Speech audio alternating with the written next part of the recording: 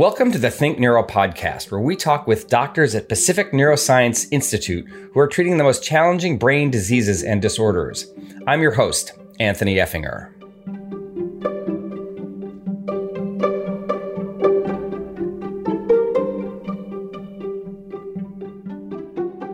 Your brain is an energy hog. It accounts for just 1% of your body weight, but it consumes about 20% of your total energy.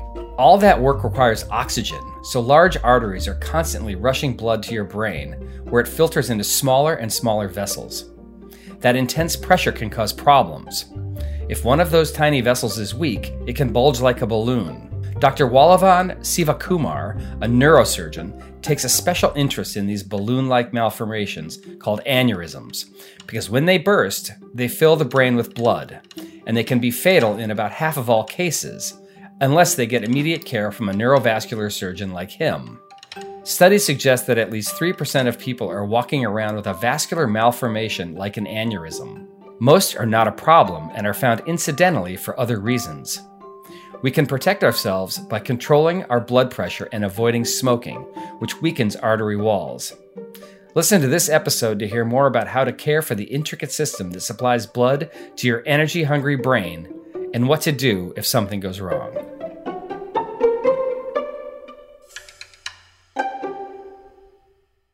Thanks for joining me. Of course. Thank you very much. So tell me a little bit about your practice. Sure. As you mentioned, I'm a neurosurgeon. I focus primarily on cranial surgery, so complex cranial surgery, dealing with brain tumors, pituitary tumors, as you mentioned. And I also do cerebrovascular neurosurgery, so aneurysms in the brain that we've talked about in other podcasts, vascular malformations, abnormal communications between arteries and veins. I take those out of the brain. And carotid stenosis, which is neck disease in the blood vessels in the neck that can cause stroke. So I go in there and sort of fix that up. When you talk about malformations in blood vessels in the brain, what are we talking about there? The brain, while it's only 1% of the body weight of the entire brain, it brings in 20% of the blood flow at any given time for the whole body. So that's really important because you're getting a rush of blood into your brain at all times.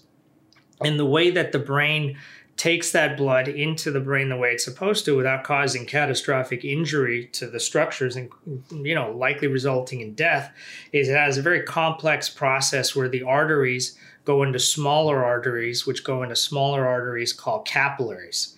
And that network is really vast and really tiny, and it decreases the pressure of the blood in the brain. And then when it goes from the arteries to the vein to drain back to the heart, it goes back into these really tiny veins and larger veins still to try to diffuse that pressure within the brain. That process is a really complex network. In arteriovenous malformations, that gets disrupted. So you basically have a big, strong, high-pressure artery going into a very weak, walled vein. And when you have that high pressure, you have the high possibility of problems. Bleeding, seizures, taking away blood flow from important parts of the brain. So you can't have that. And there are a lot of different things that you need to do to kind of fix that and reestablish normal blood flow to the brain. So you've sort of got this hose of blood coming into the brain. Correct. And it has to be under high pressure because the brain is such a vital organ. Oxygen, blood hungry organ. That's a great way to put it. Yeah. Exactly. And when you're doing that, you need to get a lot of blood flow up there, and the vessels bringing them into the brain are actually very strong. They have muscles in the wall. The arteries. Correct. They're strong. Okay. And they can modulate the pressure and sort of handle all of that flow going in. The veins don't have that. So when you don't have that, you can't modulate, you can't control, and you're at the mercy of what's going on before it gets to that point. Arteries are, give me the difference between arteries and veins. Sure. The arteries tend to bring blood, oxygen-rich blood, to a certain tissue wherever it's needed. In this case, we're talking about the brain. And once that blood gets there and the oxygen's been delivered to, a certain thing, in this case, the brain, then it needs to be removed. And the way it gets removed is through the venous system. So like any other organ, once the blood has given the oxygen to the part of the brain that it's needed, it gets taken back and it needs to go back to the heart and then to the lungs to then get refilled with oxygen. So it'll go through these venules, smaller veins, and then they'll go into these larger veins, the veins that we see on pictures of the brain. And it actually gets drained into these very large dural-based veins called sinuses. And that's where all of the veins... Dural? What? Dural. So dura is the covering of the brain. Okay. And the brain and the spinal cord are covered by these very complex structures called dura. And they wrap around and go around. They go over and around the brain and the spinal cord. And within them, they have these leaves within the dura that basically act as outflow pathways for the blood. So these veins drain into these venous sinuses, so vein sinuses, and send the blood back into the main veins of your neck, the internal jugular veins that I'm sure you've heard of, and then through the face and other outflow pathways. And that's the way you bring deoxygenated or oxygen poor blood back to the heart to get filled up with oxygen again.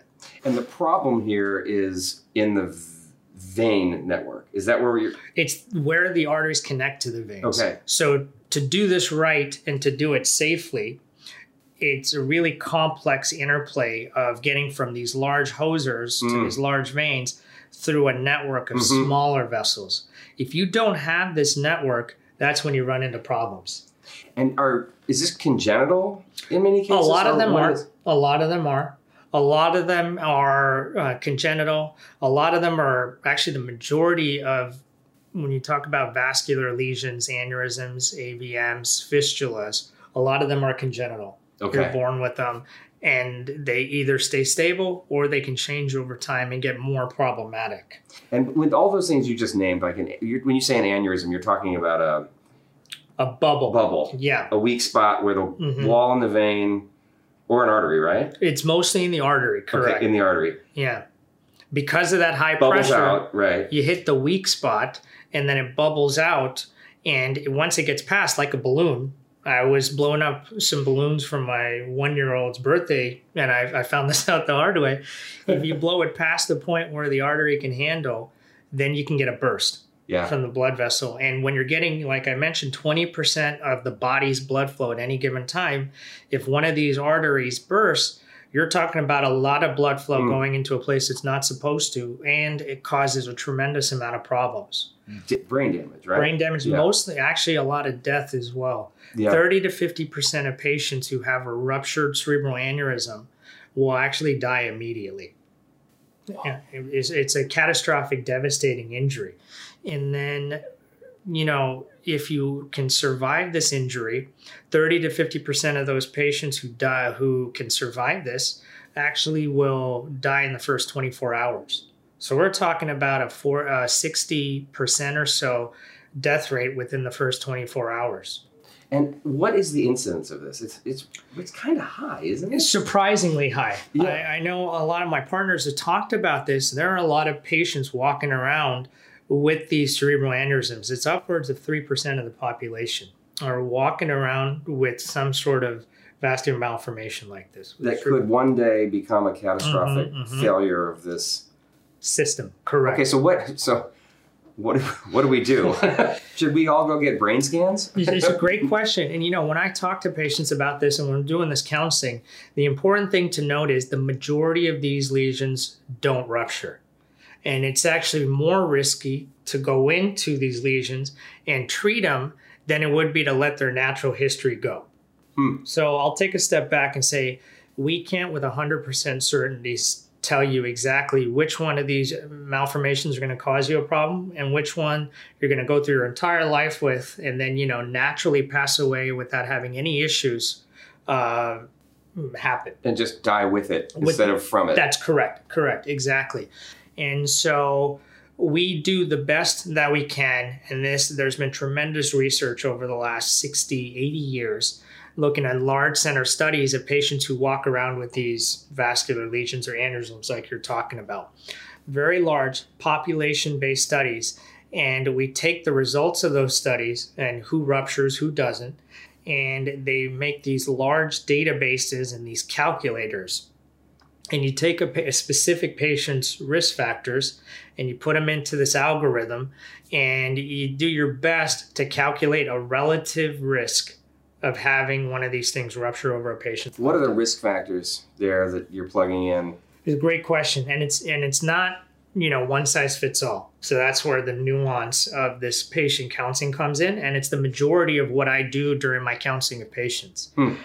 Certain things you can do things about, certain things you can't. And every patient is different. So it's important to get the individual evaluated.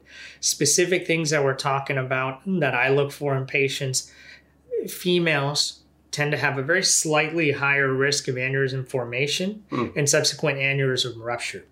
It's felt to be hormonal. The exact cause of it is unknown.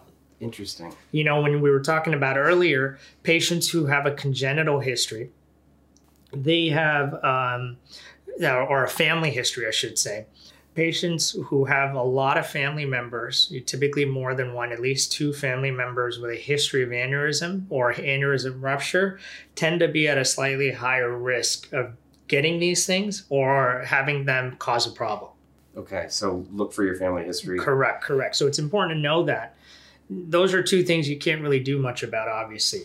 The things that I tell people, hey, look, this is what you have to control, even if you're young, even if you're healthy. Blood pressure. Yeah. High blood pressure makes sense. If you have that problem, like I'm talking about, 20% of the blood flow hitting the blood vessels hard, every second of every day of your life, that can lead to problems. And it's one of the major factors that cause problems throughout the rest of the body as well. And the brain is no different. Sure. And so you have to keep tight blood pressure control, even if you don't feel like you're having any problems. Sometimes you can do something about that to a large extent. There are familial issues that will cause you to have high blood pressure no matter what. All you can do is do your best to control that. And then the next thing, and I think the most important thing that's controllable, is smoking. I was going to say that. That's obvious, right? I take the majority of my time when I'm counseling patients. That's what I'm talking about. It's like all of these other things I just told you about. You really have not as much control as you'd like to about them. The smoking is one thing you can. And if I already know that you have an aneurysm, what happens is anything that weakens the blood vessel wall, the artery or the vein, that you're doing, you have to stop that essentially immediately. Smoking, even marijuana and, illicit drugs, what they do is they cause more blood vessel injury. The more that these vessels, which are incredibly made, we're talking about when you go down to the really cellular level of what's going on, it's incredibly fascinating and something we don't fully understand yet. What we do know is when you get there and you injure these blood vessels and you're doing it, yourself, the cigarettes with the toxins, the nicotine, increasing your blood pressure, so increased force and stress against the vessel wall, they just get weaker and weaker and weaker over time. And aneurysms, for example, they happen at branch points. So imagine just a high siphon, a hose like you're talking about, hitting this point before these blood vessels split. And then you're weakening it further still with all of the toxins and all of the bad chemicals within cigarettes. Cigarettes have there's something in cigarettes that... Correct. What do we know what it is? So it's a lot of the... It's a lot of the different chemicals and things that get brought up within the cigarette themselves, but it's also seen in marijuana as well. So it's not necessarily nicotine. It's not by itself. Other stuff. Correct. Okay. And it's the same way when you have arteriosclerotic disease, heart disease, cholesterol, high cholesterol. When, this brings down to the blood vessel disease in the neck, whenever I go in with somebody with bad carotid artery disease, similar type issue, they're at high risk for stroke or they've had a stroke. What I do is I make a small incision in their neck, dissect down to their carotid artery, and actually open up the artery. Every time we open it up and looking at, the whole OR is amazed at what can be inside your blood vessels if you don't take care of it. Bad diet, like we're talking about, the smoking, what you're doing is having these cholesterol plaques just sort of sit at these, branch points of your blood vessel, cause problems over time. So you can see it. You can see an unhealthy vein or artery. Mm-hmm. It makes me feel bad that when I finish that case and go have a chicken sandwich, because you know what's happening there. Life is about moderation. Yeah. But it really gives you a lesson on what actually has happened to your body, and as you develop an appreciation for how intricate it is.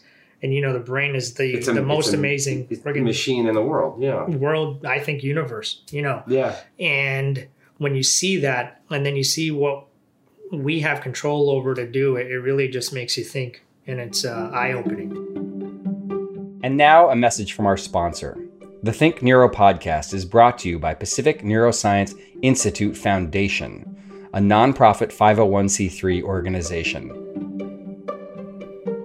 If you're inspired by what you hear and wish to support our mission of education through innovation, please visit pacificneuro.org/foundation.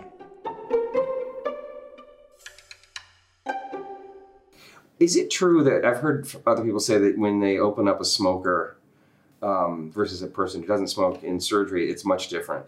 100%. Is that true? Separate from the fact that the risk factors from, even undergoing surgery are so much higher with people who are obese, people with significant heart disease, pulmonary disease, smokers. I'm sure you've seen those pictures of smokers' lungs. We grew up in, if you went to public school, you've seen those pictures of these lungs, or any school, I'm sure. You see a smoker's lungs versus normal. That's exactly what happens. So extrapolate that to just having so much more gunk, calcifications, disease inside the blood vessel, and that's a lot smaller than a lung. And when everything needs to be so finely tuned, we're talking about the highest performance vehicle out there, your body. And everything needs to be running in optimal fashion. Anything you do to injure that, you really should consider what it's doing to everything. I just became a vegan right now. No, that's great. In this conversation, I should. I feel like that. I'll tell you, it's a struggle I have every single day. I see these patients. I go back. I think about it. I'm getting older. I'm starting to have kids, and I'm like, I really should take better care of myself. Starting to exercise more. I have a patient, you asked me to think about some personal patients. Yeah. I have this 97-year-old incredible guy who, 97, mind you, came to me directly from LAX after being on a business trip for the company that he owns in New Zealand.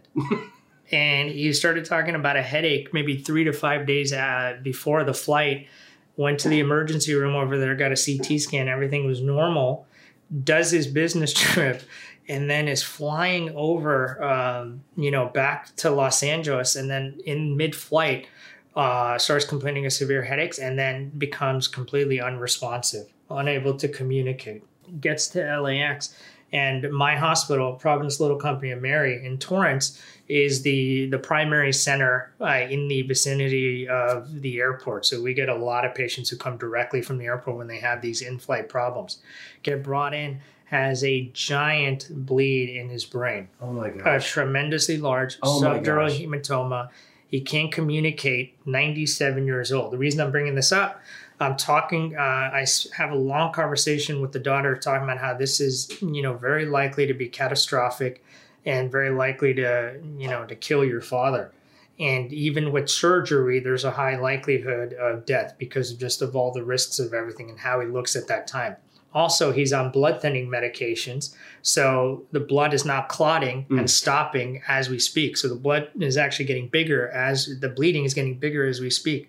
She tells me the story of how he went plant-based 20 years prior, and he is the highest functioning person that she knows. Still running his own company, still doing international travel. would never have considered this before I take him to the OR, do one of these minimally invasive craniotomies that you've heard about. Craniotomy meaning removal of the bone. Taking a piece out of your skull to get in there and fix this. To try to take out that blood that's very thick and tenacious and take the pressure off of the brain. This was 3 years ago. I saw him in my clinic last week. He, after the recovery, and I'm talking about somebody who was paralyzed on the right side and unable to speak, went back to work within about 6 weeks after surgery, fully back to running his business, spends a tremendous amount of his time doing philanthropic work. And he came into my clinic with more energy than me. And he filled my clinic about 3 months after surgery with these books about the plant-based diet. The China study, for anyone who's interested, is one of the largest studies that talks about the benefits of the plant-based diet. And this is why. I mean, this is amazing. It is. He was almost a goner when he got off that flight. And it was a very controversial thing to take him because of his age, because of how bad he looked, and the high risk of having something happen even worse in the operating room. So it was a question as to whether or not you were even going to... I felt like I shouldn't take him when I first saw him. But you did. I did. Yeah, exactly. Incredibly thankful that I did. But we talk about how every single patient is an individual, but then you try to talk about these blanket general population recommendations that you're given, like you just asked me. Going plant-based, going vegan and stuff. I think about this every day when I, see patients like this. Yeah. So we're sitting here in Santa Monica, but you work in Torrance. Tell me why you're down there. That's right. So I came into PNI, or came around PNI in 2015 as Dr. Dan Kelly and Dr. Garni Barkadarian and Dr. Chester Griffith's fellow. So I did a fellowship in endoscopic skull base and pituitary surgery and minimally invasive cranial neurosurgery. I know during these podcasts we talk about these minimally invasive brain surgeries, but it's actually very rarely done in the general community. And I think it's probably less than about 3 to 5% of neurosurgeons in the country, and even less in the world, that do this type of surgery. I didn't know it was that low. That's right. Yeah. So that's the reason I took specific time. I was at I went to a very good training program at the University of Utah, where we do all of these different brain tumors and vascular problems, but we typically do them through the traditional route, which is very acceptable, very safe, and traditional meaning the big openings of the brows. Yeah. With the large incisions and with the large head shaves. And patients do really well. What did you call that? Head what? Head shaves. Head shaves. Yeah, not to this point, but you've seen somebody who's had brain surgery, half their head is shaved. And that's really more normal than is not. And so when in this PNI ecosystem, we lose sight of that. We do a lot of talks and lectures at national and international meetings, and then you talk to our colleagues, world-renowned members, and that's still what they're doing because it's a very appropriate way of doing things. We just have a different philosophy, and I personally think the better approach, if you can do it safely in the majority of cases, is the keyhole way, using the keyhole concept. Which is, describe that. So using minimally invasive approaches to the brain to allow for less smaller skin incisions, less muscle manipulation, less bony removal, and less manipulation of the brain to allow for what we consider less collateral damage to the brain. Getting to the pathology, getting to the problem, dealing with it in its entirety with as little disruption as possible. And we feel that the less you disrupt the brain when you're doing some of these things, the faster somebody recovers and the better they do. Sure. So that's our philosophy here at PNI. So I got you off track. That's right. Why? So why Torrance? Why Torrance? Yeah. So I did this fellowship. Yeah. I learned this. And I'd been talking with Dr. Kelly about possibly coming back to PNI when I graduated and did my training. We have a full complement of team members here in St. John's Hospital. And Providence as a system, for anyone who doesn't know, is actually one of the largest not-for-profit health systems in the country, third biggest actually, and has 60 hospitals from Alaska all the way down to Texas. In Southern California, there's actually 11 Providence hospitals down here. And we see more neuroscience patients than any of the other health systems, essentially most of them combined. Interesting. But until recently, until 4 years ago, 2017, there wasn't a unified way of managing the 11 hospitals throughout the system. So the regional leadership said, we want to have a more comprehensive, coordinated approach to neuroscience within our 11 ministries. They came to Dr. Kelly, they came to Dr. Griffiths, Dr. Kasery, and Dr. Krause and said, we want you to lead the neuroscience efforts across the region. And at the same time, St. John's sister hospital, Little Company of Mary in Torrance and in San Pedro, were really trying to make and develop a comprehensive neuroscience program the way we have here. So Dr. Kelly asked me to come back to lead those efforts in building the neuroscience program in Torrance. And geography matters here, right? It really, really does. Tell me why. So, Los Angeles is a very large city. And as everybody knows who lives here, getting around the city is probably as hard as it is anywhere in the world. And historically, for the last 60, 80, 100 years, anybody to have any kind of major complex neurological issue has had to leave the South Bay, which is a group on a large area of about 2 million people. So those patients have had to leave to either go to your Cedars-Sinai or UCLA or USC or even down to Irvine to get comprehensive neuroscience care. So you've got somebody with a major, say, stroke, for example. Yeah, or aneurysm. Yeah. And time is brain.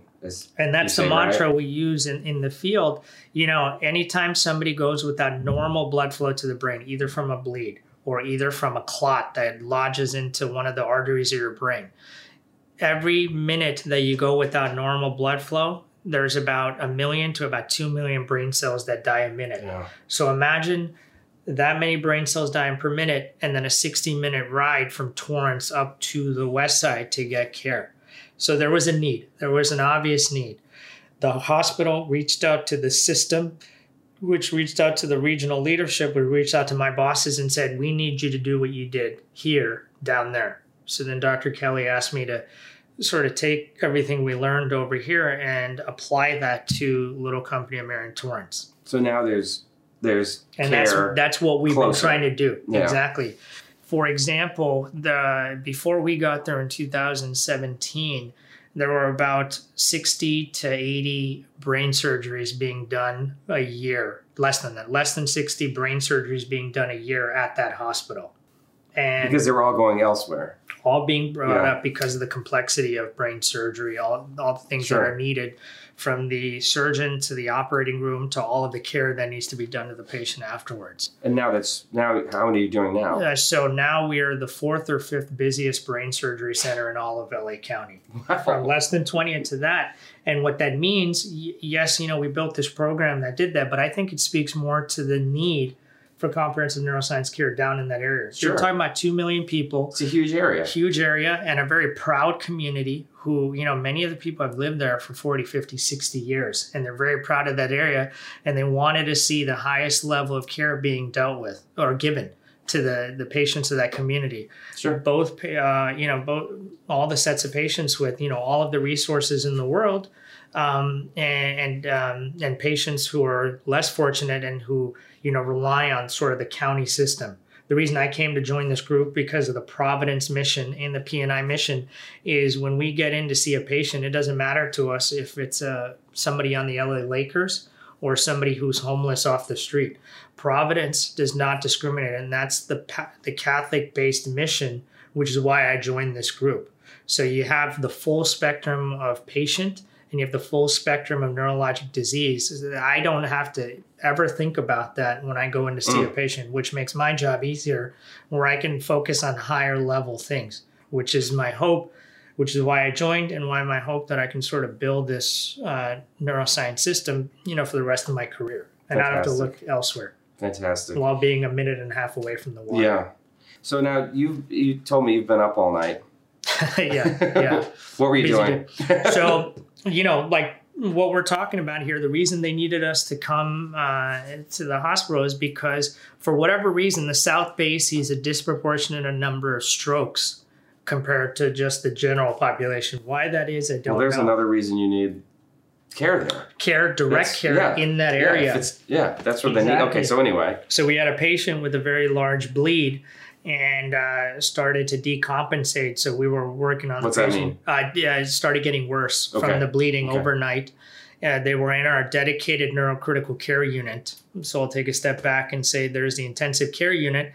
And for larger neuroscience programs, they have dedicated neurocritical care unit with dedicated intensivists who only focus on the brain and the spine, and specific nurses who are specially trained in dealing with issues related to the brain and the spine, with a higher level monitoring of the brain and different technology that you use to basically save more brain. Yeah.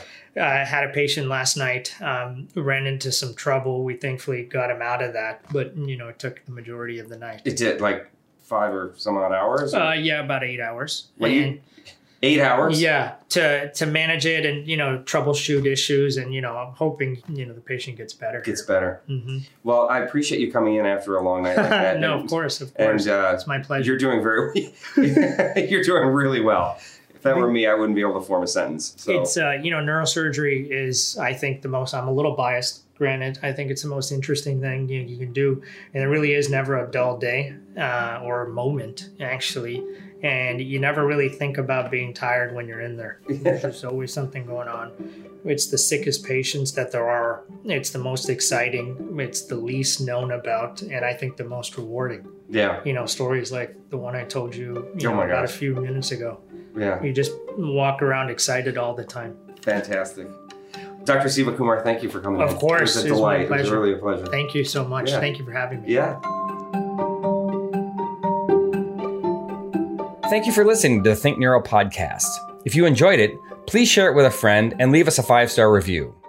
For more about Pacific Neuroscience Institute, please visit pacificneuro.org.